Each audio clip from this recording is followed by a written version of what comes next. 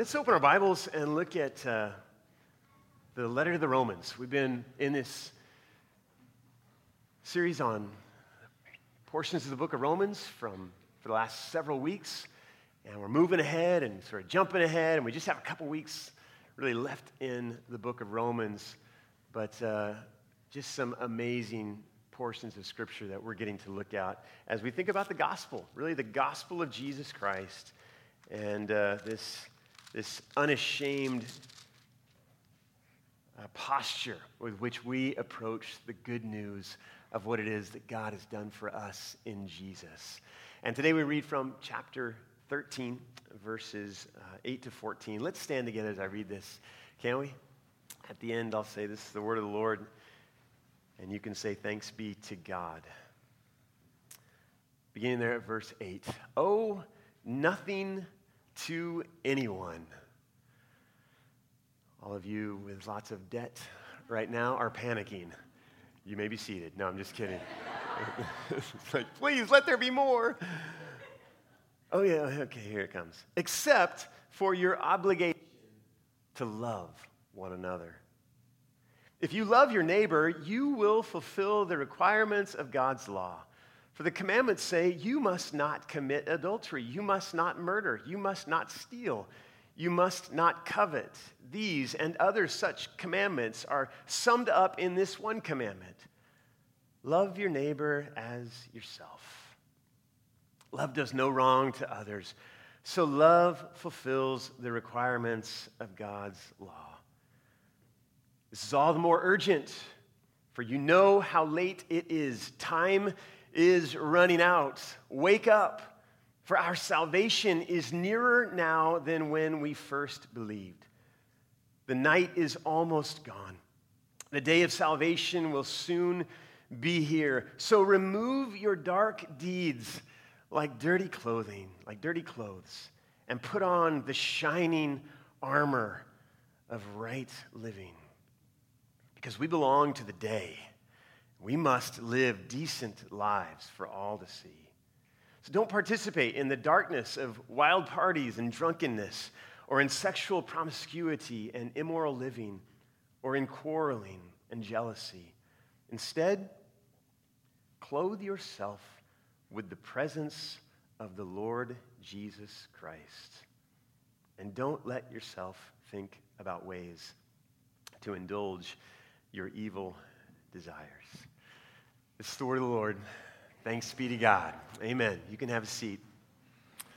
Well, not long after moving to Santa Barbara, I discovered that one of my friends from college was living as well in our fair city. I had heard reports that he was here, and when I got to town, I tracked him down. I reached out to him to make contact. We'd been teammates on the basketball team down at Point Loma, and I was hoping to invite him to church. And it turned out he and his wife are already going to church somewhere else, which, actually that's an okay thing. That's actually a good thing. But he had another invitation from me that has turned out to be a pretty good thing. He was currently, at the time, not currently, but at the time, he was the sports information director at Westmont, thank you, college. And he invited me to come and join him and some of the coaches and former players there at Westmont in a pickup game of basketball. And I just thought that was a great idea. I hadn't played basketball while I was in seminary a little bit, but I was looking for some sort of a physical outlet, a chance to meet some more people as I lived here in town. And so it sounded like a great idea to me. So I thought to myself, well, this sounds great. I wonder what time they play. Probably like Monday nights. That's when we played pickup in Kansas City when I was in seminary. That was a good time. Maybe like Wednesday afternoons. I remember that's when the faculty played at Point Loma when I was in college. That'd be a good time to play some pickup basketball. So I said, so Nate, when do you guys play? Oh, Tuesday mornings at 6 a.m. Okay, I'll be there. And so I went, and not long after actually I had started playing with these guys, they were like, this is going so well, let's do Thursdays as well. So for nearly, actually, I think probably about 20 years to the week or so, I've been playing basketball most every Tuesday and Thursday morning out at Westmont at 6 o'clock. And that's not like next door to where I live, for where those of you know that I live. It's a little ways out there to Montecito. And so this has been an activity that I've just enjoyed and been a part of. If I didn't enjoy it, I probably wouldn't have done it for all these years. What I have discovered, I didn't play a whole lot over the last couple of years, just kind of wanting to be at home a little bit more with my kids and supporting them as they got off to school. But I started up again a few weeks ago, and what I've noticed is that 20 years ago, I was 20 years younger. That's right. You got it. And the reverse is also true. 20 years now, from then to now, I'm 20 years older. And there's only about 3 of us that are still playing who were playing back then. And we're doing our best to keep up. But if I come hobbling in here this fall, you'll know what's going on. Or one guy rolled the ball to me this week, and like I had to bend all the way down to pick it up. And he was like, "Sorry." And I said, "Yeah, I only get about 10 of those every morning. I get 10 complete bend-overs." And some of you who are younger than me have no idea what I'm talking about. But just wait. It'll come, I promise. Let's just be real. There's some things about 5:20 alarm clocks that I just can't stand. And some of you are like, toughen up, James. I go to work every morning at 5:30, or you have no sympathy for me right now, and that's fine. I don't really deserve any. But there's something about 5:20 alarm clocks that I don't really like, especially if I haven't gotten to bed, I had a good time the night before, or for some reason I haven't slept well that night. That alarm clock comes, and it's not my friend. When you hit snooze, you hit it like you're mad at it. Anybody with me on that? So there's sometimes that I just have not, enjoyed that. But again, it's something that I enjoy doing for the most part. And what I found is that there's just something about getting up early in the morning. Some of you actually, when I talk about that, you're like, "Oh, I love this. I love." Show of hands. Are there some of you that just love the early mornings? Yeah, there's a few. Yeah. Actually, a number of you. You love the early mornings. And I love getting up, on these mornings when I'm able and get up early. And the house is quiet. And my heart is sort of quiet. And my mind is, often it's beginning to race, but it's still a little bit quiet.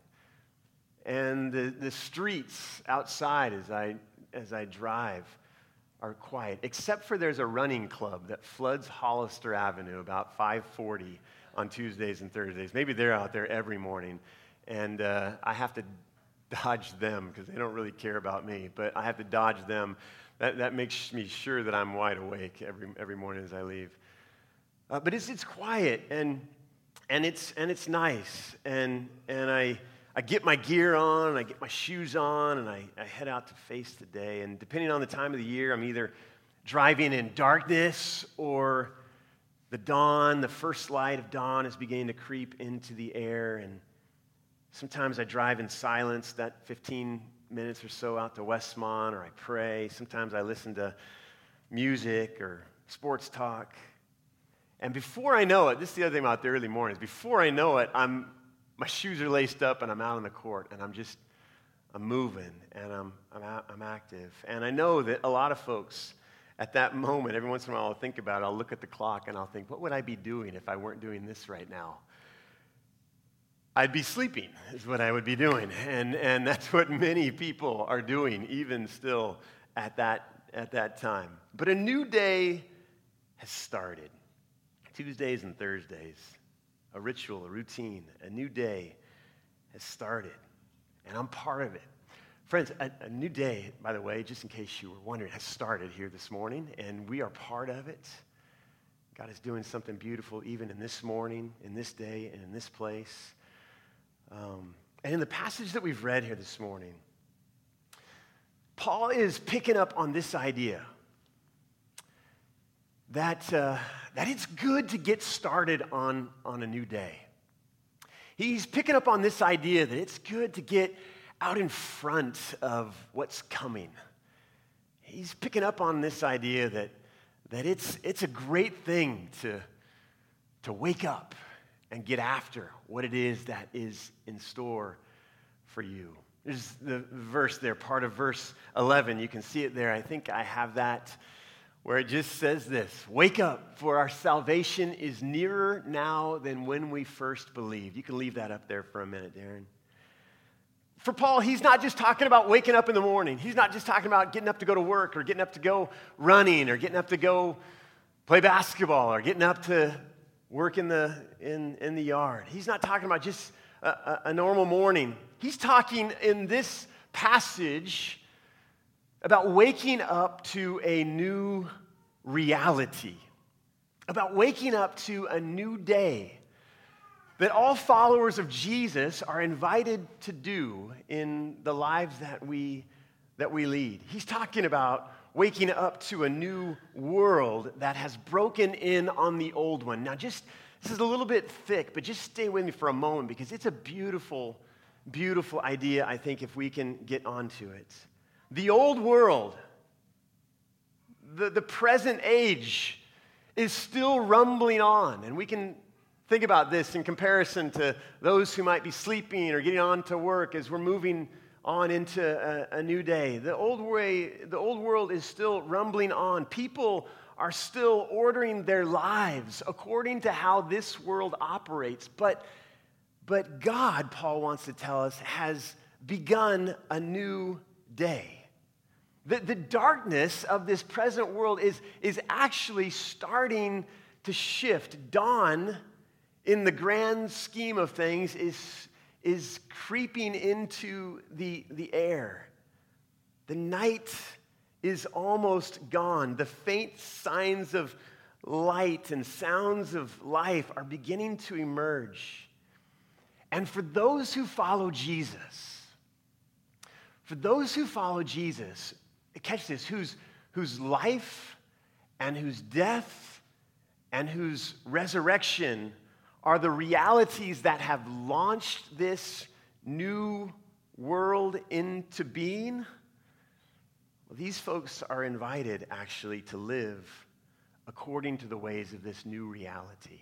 So I don't know if I'm explaining that real well, but just think of it this way. The world is operating as it always has, but Jesus came into it, and he lived and died and was raised again. And when he came into it, he began a new world that is now operating, coexisting in a sense.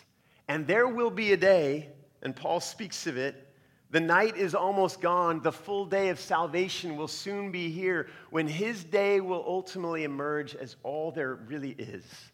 But in the meantime, we're living in this time between those times. But we're invited to live even now wide awake to the realities of what the future will hold. We're invited to live even now with the resources that will be available then, that are available even now to us. We're invited to live, Paul wants to say, in the power of the Holy Spirit. We're invited to live surrounded by the presence of Jesus Christ. We're invited to live as a part of the body of believers that we get to be a part of in this world. We're invited to live into this new world, this new reality. He's basically expanding. He's basically expanding on what he said back in Romans 12 at the very beginning. If you want to flip back there, if you have your Bible, you can. I don't have it on the screen. But if you want to flip back to Romans 12, 1 and 2, he's basically expanding on what he said there. He charged his readers, he charged us to offer ourselves as living sacrifices, not copying the ways of this world, but being transformed, being changed by thinking in new ways, by understanding and seeing the world in new ways. God has done something brand new in Jesus. while it is still dark, still God has done something new. A new day is coming. And what we need to know as followers of Jesus is that it's our privilege to live even now in that new day, in that new reality. So what does this living look like? Well, what is it? Well, Paul's very explicit. He's very clear on what this living in the new world is to look like. And it's not by living like folks live in the dark. He wants to make it very clear that we're to throw off the clothes that are the deeds of darkness. As I drove the other night, the kids to Magic Mountain, I've gotten a little bit smarter. And the last couple of years, since I cut off the roller coasters, I just sort of hung out at the park. And I thought maybe the first couple times I did that, I thought like the kids, teens would be like, oh yeah, let's go see Pastor James, again, hang out with him for a while.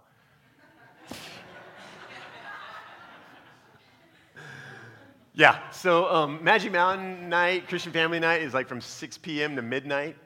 And it was basically like this. I would be sitting there at the table and be like, hey guys, hey, have fun, okay, hey, all right, see you guys later. For like 6 hours. So this year I decided to shake things up a little bit, and I went in, kind of walked a few minutes with everybody through the opening place, and then they're like, all right, we'll see you later. And they took off, and I was like, okay, I'll see you later. And I went to Starbucks for like 3 hours. And what was interesting to me, I've never hung out at a Starbucks on a Friday night for 3 hours. But it was very interesting in that place to see the different folks who came in to Starbucks on a Friday night. And it was clear that some of them were, shall we say, like pre-gaming. Is that the phrase? I mean, they were getting ready for a night of activity. A night of partying. Let's just get it out there. A night of just, and I don't know that for sure in every situation, but a lot of times I could tell by just the way they were dressed, Whether it was a guy or a gal, you could tell this person is getting ready to go out. They're on the town. And there were a few that were just, getting a little caffeine going as they got ready for the evening. There were others in that Starbucks right there by the 5 who were like truckers, coming through and getting their caffeine as well. But it was interesting to just observe and to kind of note the clothing that distinguished the activities of the different people who were doing different things. Paul loves this imagery of clothing, and as you see it there, as we read it there in this passage there in verse 12, remove your dark deeds like dirty clothing. And the clothing that these folks were wearing were not dirty by any means. I mean, they were clean and looking good. But the whole idea that, as I thought about that, just that our clothing sometimes even, he's making I'm making a spiritual to a physical connection, but Paul wants to speak about spiritually, what's going on here. I even thought about it just in terms of sometimes when, I don't know if anyone's like this, when you get like a fever, but I'm a mess when I get sick. And like both mentally and emotionally and physically. And sometimes when you get a fever in the middle of the night, I've been known to like sweat through 2 or 3 shirts in a night. What a mess that is. That's probably too much information, but you don't ever have to experience that. That's only for my wife, Kyla. She gets to share that joy with me. Thankfully, it doesn't happen real often. But just this whole idea of these clothes that we wear spiritually now. Paul wants to say, when we're living into this new world, we want to take off the clothing of the deeds of darkness. We want to be rid of it. we want to leave that behind us and all that it represents, all that it brings into our lives, all that it reflects and reveals in us. We want to be rid of those deeds of darkness, like getting rid of dirty clothes. He goes on to list a number of them there. I think it's an interesting list down below. Verse 13, don't participate in the darkness of wild parties and drunkenness, or in sexual promiscuity and immoral living. And it's interesting because I think that at that point, most of us look at that and we say, yeah, that's right, get rid of that. But then he strikes us with the next two, and quarreling and jealousy. And he helps us to remind us that these deeds of darkness are not always those sins out there, but a lot of times they're those sins that are right in here as well. What he wants us to know is that when followers of Jesus are living into this new reality, are waking up to what it is that God has done and is doing in the world through Jesus, then we are to leave behind that which has been a part of us to that point. And unfortunately, more and more in the world in which we live, even good folks who love God are seeming to make more and more accommodations with the world in which we live.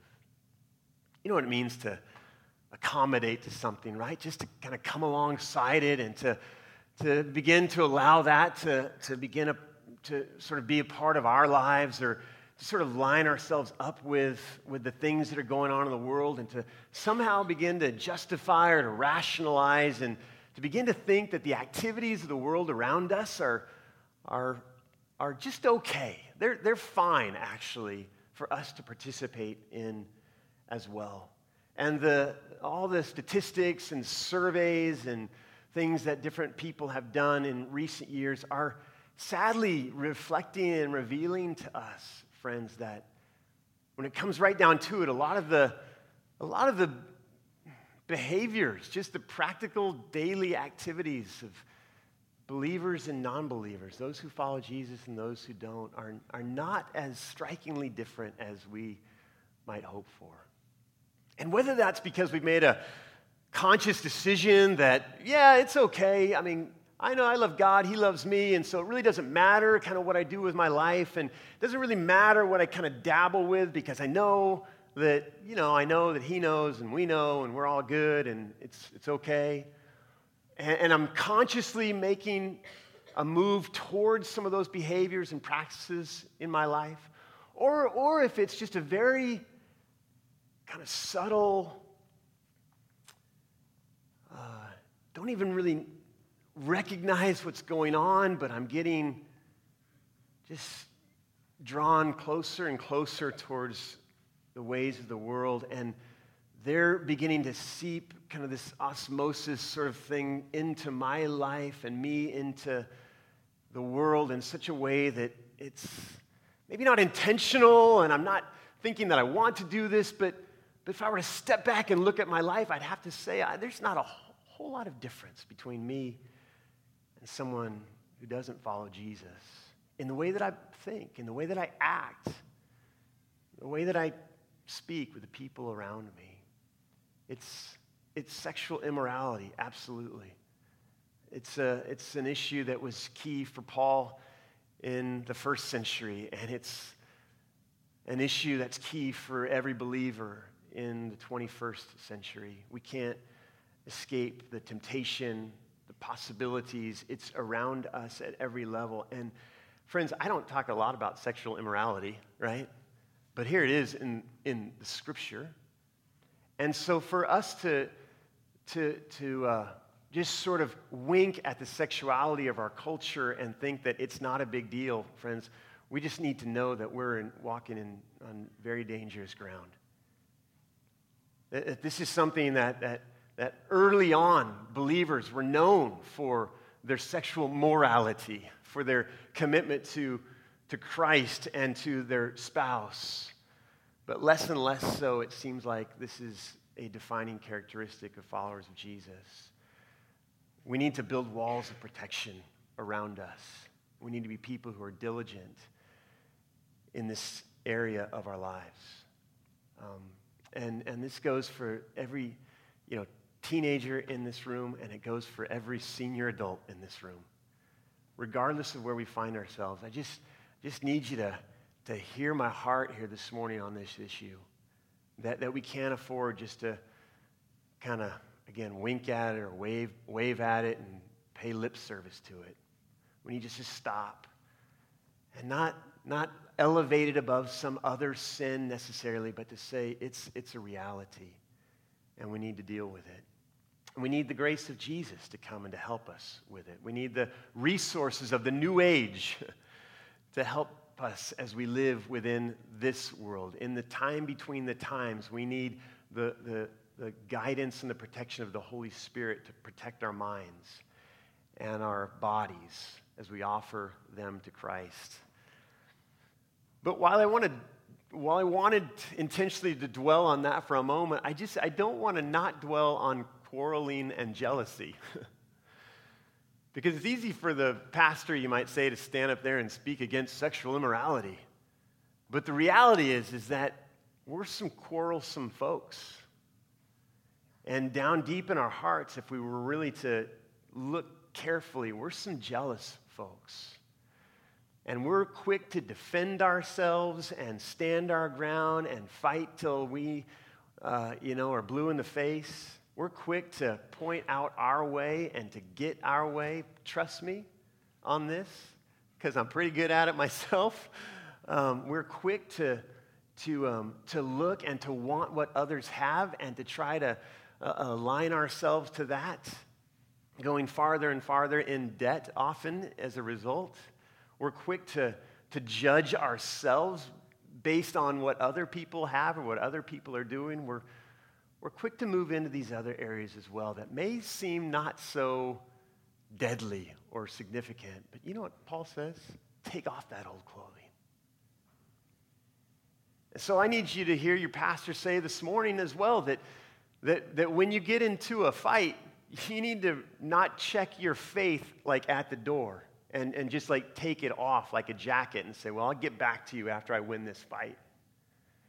You need to wear that into this disagreement and say, now, how as a believer in Jesus, how as a follower of Christ am I going to interact in this conversation in such a way that I would be a reflection of His love and of His grace and goodness, and someone who would be a witness even to His presence?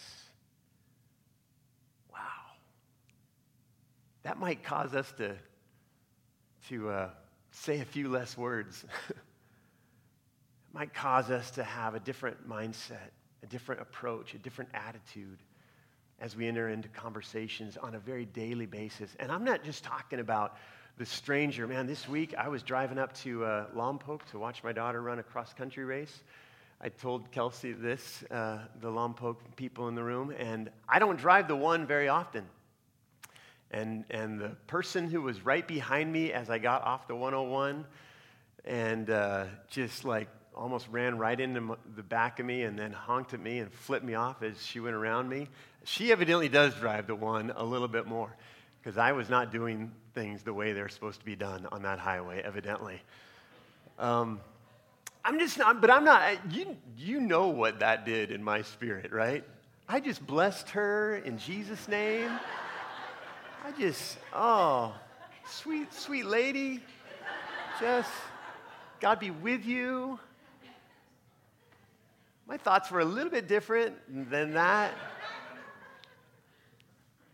I'll stop the story at that point.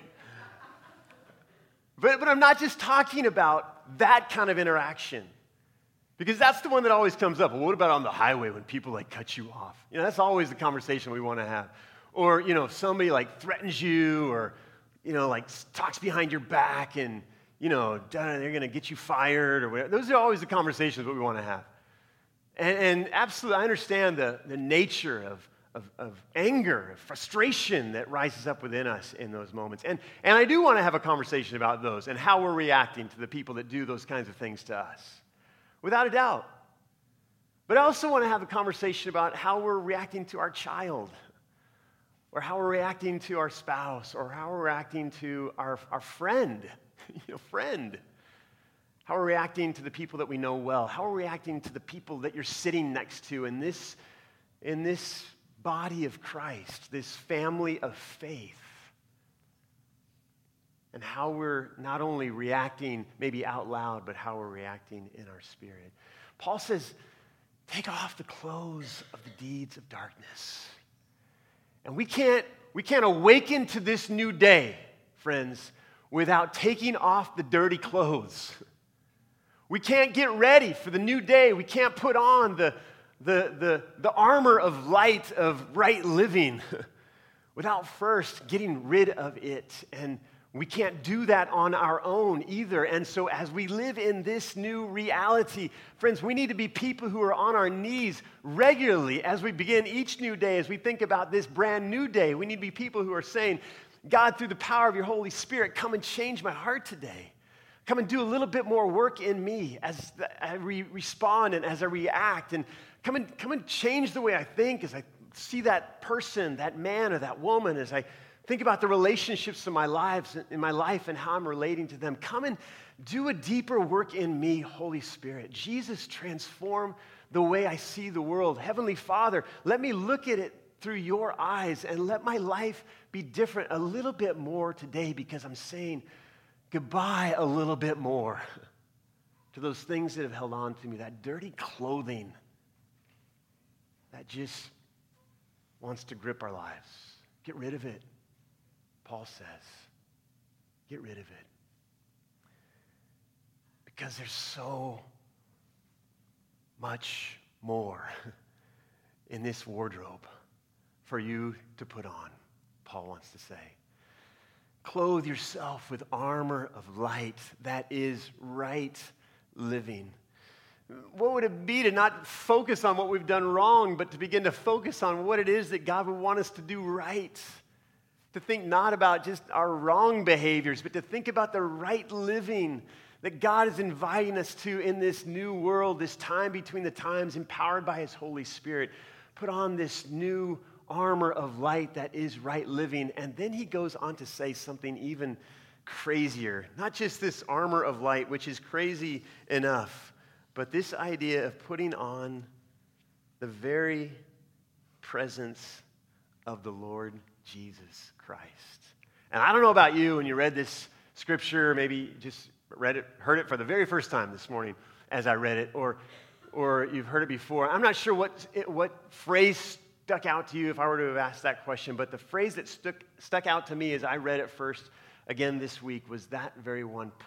Clothe yourself with the presence of the Lord Jesus Christ.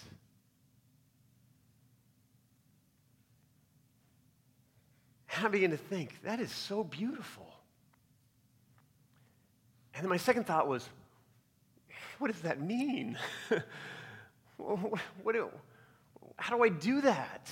And what does that look like for someone and some of us, like people like us, to clothe yourself with the presence of the Lord Jesus Christ? And then I thought, whatever that means, that has got to be the key. I'm not sure exactly what it means, but if I can figure out, if we can start to at least get a little bit of a grip on what it means to clothe yourself with the presence of Jesus Christ, then we're getting there, people. We're moving somewhere. We're moving in a positive direction, right? Doesn't that seem like it to you? That if we can get a little bit of an idea of what that means, so I begin to read about it and think about it. You guys have some ideas maybe that are coming instantly to your mind, even as that imagery. It's imagery on purpose. It's picturesque language. It's supposed to get us thinking and get us dreaming and sort of imagining what it is that it might mean to put on and to clothe ourselves with the presence of the Lord Jesus Christ. But a couple things came to mind. One was this.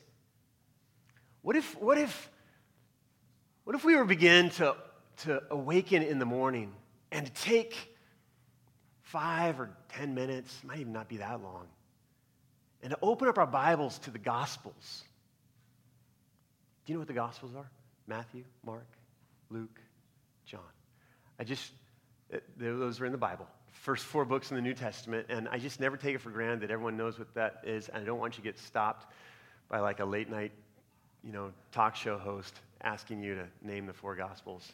And you're like, Peter, Paul, Mary, and Jesus, Franco, yeah. So Matthew, Mark, Luke, and John. And these are the gospel accounts, the good news stories of Jesus and his life. And I just, if you're anything like me, if you've been a Christian for a little bit, you kind of think like reading the Gospels is like cheating. Anybody else feel like that? I'm like, oh, the Gospels.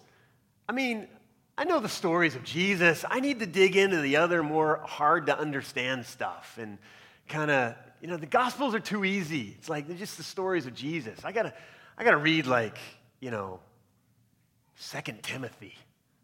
I don't know why I picked that one, but I gotta dive into 1 Thessalonians.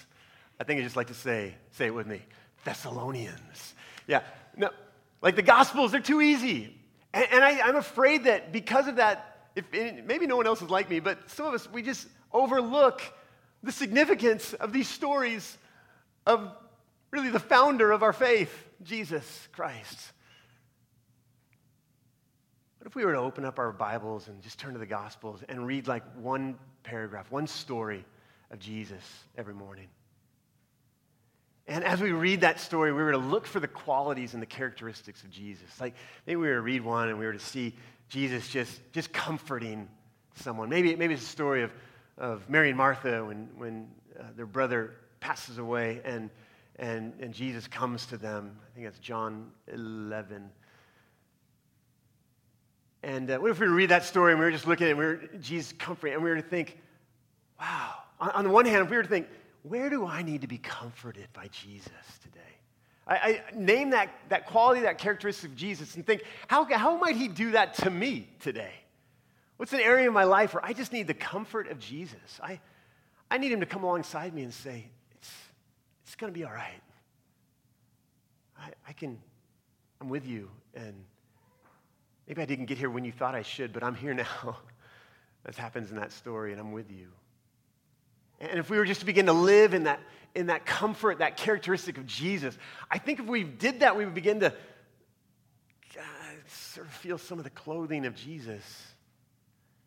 Then if we were to take it a next step and begin to say, what about that quality, that characteristic of Jesus that I'm identifying right now, this aspect of him as one who brings comfort, and to think, man, how might I bring comfort to someone in the world in which I live today? In other words, how might I take that quality or that characteristic of Jesus and not just apply it in terms of what I'm receiving, but think of it and lay it over me in terms of what I might be giving out into the world? Just a very simple exercise. But to read the stories of Jesus and to think how they affect us, and then how we might take those same qualities and affect the world in which we live. To begin clothe ourselves with the presence of the Lord Jesus Christ. But the second idea that came to me really as I thought about how we might clothe ourselves with the presence of the Lord Jesus Christ is one that was really on my mind as I read this passage of Scripture, because the whole first paragraph was all about it, if you noticed. And that's very simply is as I begin to express love into the world in which I live. What would it mean to clothe myself with the presence of the Lord Jesus Christ? It would mean to take the depth and to receive the depth of his love for me that was demonstrated in the cross. And to take that very love that I have received, that I am dwelling in, and to begin to express it to my neighbor in ways that are surprising, not just to them, but even to me. Anybody ever do that? You do something and you're like, wow, where'd that come from? Like the Lord actually working through you. We're watching our basketball tryouts a couple of weeks ago. And tryouts, I talked about this a while ago, but they're never a real pretty sight. But you just have all levels of abilities, and that's fine. But there was like one play, and all the coaches were kind of standing there in the middle of the courts. There were 2 courts going on, and there was one play that happened. And as it happened, all the coaches went from watching the court to looking at each other. And basically our phrase to each other was, "That looked like basketball." How refreshing. And how refreshing it is every once in a while when something comes out of us and it's like, that looks like Jesus. And I'll tell you, it happens when we're loving others. It happens when we're loving our neighbor. Paul said it powerfully. In the beginning of this chapter, we skipped over it, but in the beginning of this chapter, verses 1 to 7, Paul's been talking about submitting to earthly authorities and the kind of life that we are to lead in such a way that we might be a witness to the world around us, regardless of who they are. We're to be great citizens, by the way, and we're to be people who are reflecting the light of Christ in the civic realm as well as the spiritual realm. And you'll be happy or sad to know that he even encourages us there in verses 6 and 7, I think it is, to pay our taxes. Just to, government workers, God bless you. I know we probably have some here in the room this morning. Thank you, teachers and everybody else. And we need to pay our taxes because they deserve an income, and we need to do that. And we need to give honor and even respect, he says there in verse 7. And then he starts verse 8 with that phrase that caught us all off guard again this morning. How does he say it in this translation? Don't butcher it. Owe nothing to anyone. Let no debt remain, I believe, or other translations, except the obligation to love others. I love this statement that Origen, an early church father, he said, "The debt of charity is permanent. We're never quit of it, for we must pay it daily, and yet always owe it." I don't think this is a passage that can speak to us about the debt that we have. I don't want to make you feel worse than you already do, although I will, just on a side note, say that unfortunately, the debt that so many of us carry financially is often keeping us from fulfilling the debt to love others the way we're called to. Does that make sense? I don't want to get too personal here, but if we're so focused on work, because we have to pay, off to work we go, whatever that is. Say it for me. Hi-oh, off to work we go, yeah. Because we owe, something like that. All right, if we're so focused on that, or if we're so focused on the things that we're consuming because of the debt that we've taken in order to get them, that our ability to extend love to others is impacted, then we do need to make this about money as well. This debt to love. And the beautiful thing that Paul says about it is we clothe ourselves with Jesus by loving others, is that it fulfills every command.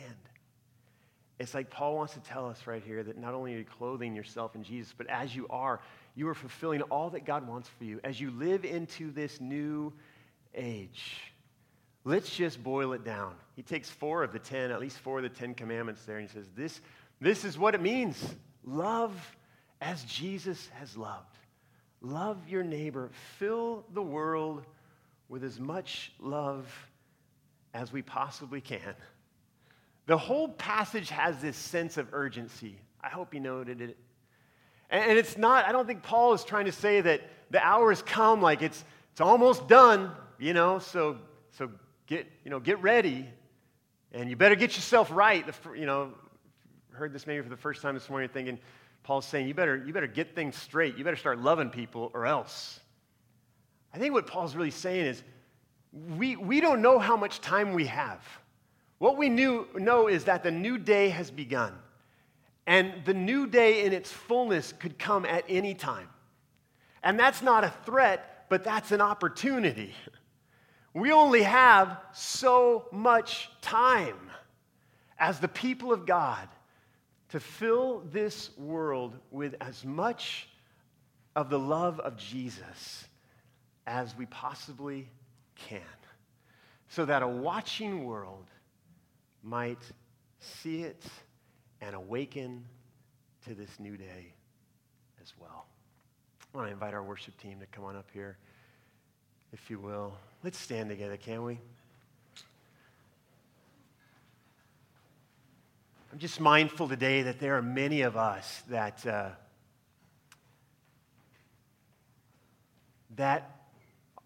are even now in ways that we're very aware of and in ways that are just not aware of, subconsciously, that we are aligned to the ways of the world, that the clothes of the deeds of darkness are on us in ways that we know and in ways maybe that we're not even aware of. This morning, I want us to take just a couple of moments as we sing this song. I want each of us just to ask the Holy Spirit, to allow the Holy Spirit just to shine a light of grace over our hearts and our lives. And just to ask Him in this morning, just to be honest with the Holy Spirit and say, where are the places? Maybe it's the big ones, the big sins that we're engaging in that just we know are not helpful for us. But maybe it's even the things that nobody really ever sees, or just the people in my house see, or the things that we know are not the behaviors and the practices of this new world. Ask the Holy Spirit just to shine a light of grace. But as you do that, may we also in the same breath, the same prayer, invite Jesus in new ways to begin to clothe us, to begin to cover us with who He is and what it is that He wants us to do. Jesus Messiah. Let's sing to Him. Let's worship Him. Let's look at our lives, allow the Holy Spirit to move in our hearts, and let's respond to Him even now. Take off the dirty clothes, the deeds of darkness. Clothe yourself with the armor of light. Clothe yourself with the presence of the Lord Jesus, who is with us even now. Let's sing and respond to Him.